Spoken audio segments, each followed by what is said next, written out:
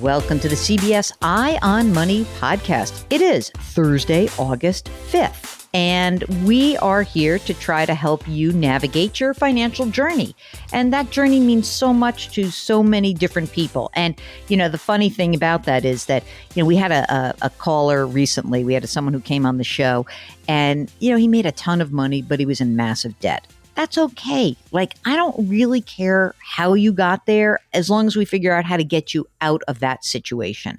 And this is not a show that is a finger pointing, judgy kind of place. This is a place where we just help you get to the next better solution for you and perhaps for your family. So if you got a financial question, give us a shout. Our email address, askjill@jillonmoney.com. Our website is jillonmoney.com. We've got a contact button right there. We are going to talk to Scotty the bartender after this.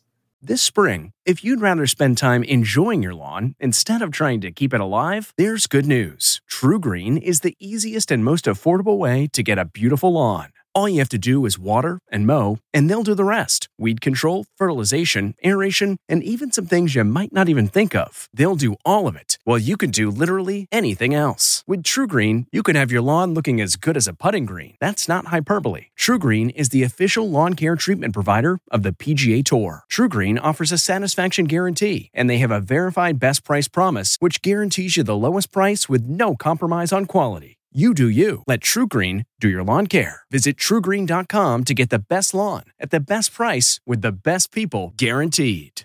All right, Mark, are you ready to go to bartending school with Scotty?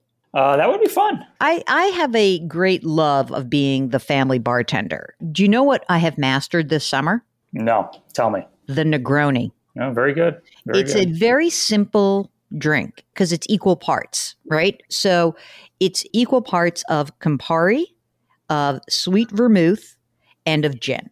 But the components are extremely, extremely important. So I have been playing around with do I want to do something different than Campari? I don't really like Aperol. Are you an Aperol fan? Not really. I don't like it. I don't get it. I know that it's everybody, I love it. I don't like it that much. Anyway, anyone has a great drink recipe after you listen to this conversation with Scotty the bartender, let us know.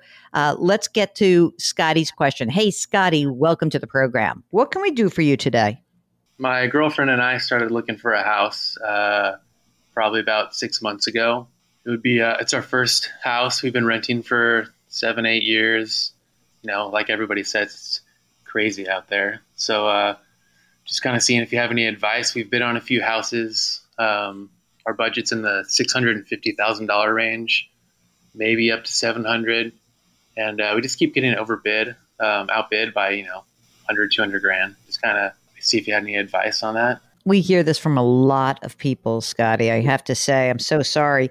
Tell us a little bit about what you guys are doing in the rest of your financial life. So, for example, how much are you both earning? We both earn about 60 grand a year, give or take. I'm in the service industry. I'm a bartender, and my girlfriend has a photography business. So sometimes more, sometimes a tad less. And are you guys putting money away for retirement as a bartender, a photographer? These are, I don't know if you work for any companies that allow you to have a retirement account, or do you do your own stuff? What's up? We just do our own stuff when we can. We both have Roth IRAs through Vanguard. I have about 30 grand in mine, and she has less. That's something we're definitely lacking in, which is part of the reason we are trying to buy a house, thinking that will set us up for, a better financial future. In other words, the house would be sort of a bit, let's call it sort of forced savings, because it's harder for you guys to do that in addition to kind of all the other stuff that's competing for your dollars right now. Is that right? 100%. Okay. So how'd you do with the whole bartending thing? I mean, you were a bartender during COVID. What happened? I kind of had a year off. Wow. Yeah, I worked off and on, here and there, but started working again pretty hard in January, back to whatever normal is, Do you guys have the down payment set aside? We have about 80 grand set aside. Wow. Holy smokes, that's great. Yeah. How old are you? 35. And what about girlfriend? She's 36. Any debt that's outstanding, student loans, credit cards, auto loans, anything like that? No, we have no debt. I mean, we have an auto loan. We have, I think there's about 16 grand on an auto loan that we have through Chase, and that's it. The Angie's List you know and trust is now Angie, and we're so much more than just a list. We still connect you with top local pros and show you ratings and reviews, but now we also let you compare upfront prices on hundreds of projects and book a service instantly. We can even handle the rest of your project from start to finish. So remember, Angie's List is now Angie, and we're here to get your job done right. Get started at Angie.com. That's ANGI, or download the app today. So why buy a house? Like, you're like free and easy, man. You know, that's part of the question, part of the reason why I'm calling. You also have variable income. And I understand that, like, probably for you, you could work a ton, but there's only so many hours in a day, you know, in terms of you and your girlfriend. And the upper range of what you could make is, what would you guess? Like, if you make 120 grand a year now, what do you think is like the upper range of what you could actually make in, like, if you're killing it? Maybe if I'm killing it, 100 grand a year. And okay, he's killing it, probably also 100 grand a year. So the most you would sort of top it, like 120 a year you can depend on. 200 would be killing it, but you're probably killing yourselves and you wouldn't even be able to enjoy your new house. Possibly. So you can't go crazy on just saying, oh, I want to reach. I think reaching would be a very bad thing. I really do. I think that would really put a ton of pressure on you at a time where you don't want that pressure. I mean, look, I hope this never happens, but, like, you know, I think it's unlikely that we get the same kind of lockdown. But what if there is some weird surge? Like, you buy your house, you're like, okay, we reach, instead of 650, we're going to do 800, just, you know, for the heck of it, right? We only put 10% down. And then what happens if we get some weird surge next fall and or this fall, and something happens and now your hours are reduced and now you're not making 120 a year, you're making 90. And now you still have that nut that you've got to carry. I know that you want to do this and I get that you want to do this. I would much prefer that you take a deep breath. You say, sign another lease, you know, a year, 2 years, and see where things shake out. Because I think reaching in this current environment is just not a great idea for you guys. Scotty, can you live with renting for another year or two? Yeah, for sure. Yeah. Okay. I mean, I don't want to do anything that's, you know, financially irresponsible, for sure. You know, we just interviewed Diane Swank. She's fancy-ass economist. And I said, so what's your advice to someone who's looking for a house? Basically, someone like you. She's like, I wouldn't buy a house right now. She basically said that. I wouldn't do it.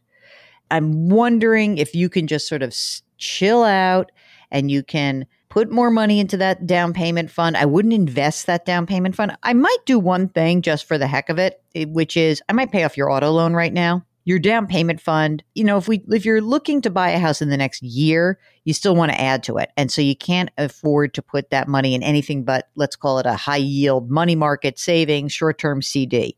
What I would do is I'd take the money from the down payment fund, I'd pay off the auto loan, and then I'd keep replenishing that down payment fund and see where you land in a year from now, or see if you can, you know, score something great in terms of a good rental that you're happy in. You know, I don't think you should live like paupers. I think you should be happy in there. You know, I don't think it's worth it for you right now to take this risk on. I just don't. Okay. We don't want stress and pressure. We really don't. It's not worth it. And, you know, you're just getting back on your feet after a horrible year, right? Yeah, for sure. Yeah, totally. Go forth. Be very, very careful. Let us know how you do with the renting and stay in touch. Let us know if something comes up that you need our help with, okay? All right, right on. I will, for sure. If it's a rosé all day for you, if it's a Negroni, we don't care. Take after Scotty. Just give us a holler. Let us know whether you can do what you think you want to do, whether that's buying a house or doing something else in your financial life. We'd love to hear from you. Our email address, askjill@jillonmoney.com. The website, jillonmoney.com. All you need to do is hit the contact button, try to do something nice for someone else today, and maintain that mantra: curiosity, compassion, community. We'll talk to you next week. Thanks for listening. If you like Money Watch, you can listen early and ad-free right now by joining Wondery Plus in the Wondery app or on Apple Podcasts. Prime members can listen ad-free on Amazon Music.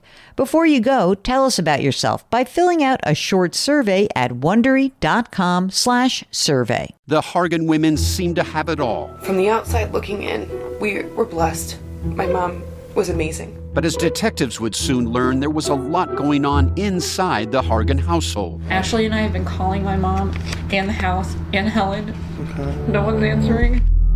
63-year-old Pamela Hargan gunned down in her own home. Her youngest daughter, Helen, lay dead upstairs. Patrol, when they arrived, assumed or thought that there might have been a murder-suicide. But for the detectives on the scene, there were things about the scene itself that were concerning to us on day one.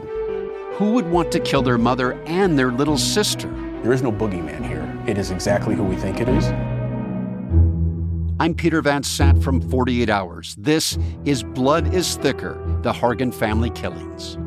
Listen to Blood is Thicker, the Hargan Family Killings, wherever you get your podcasts.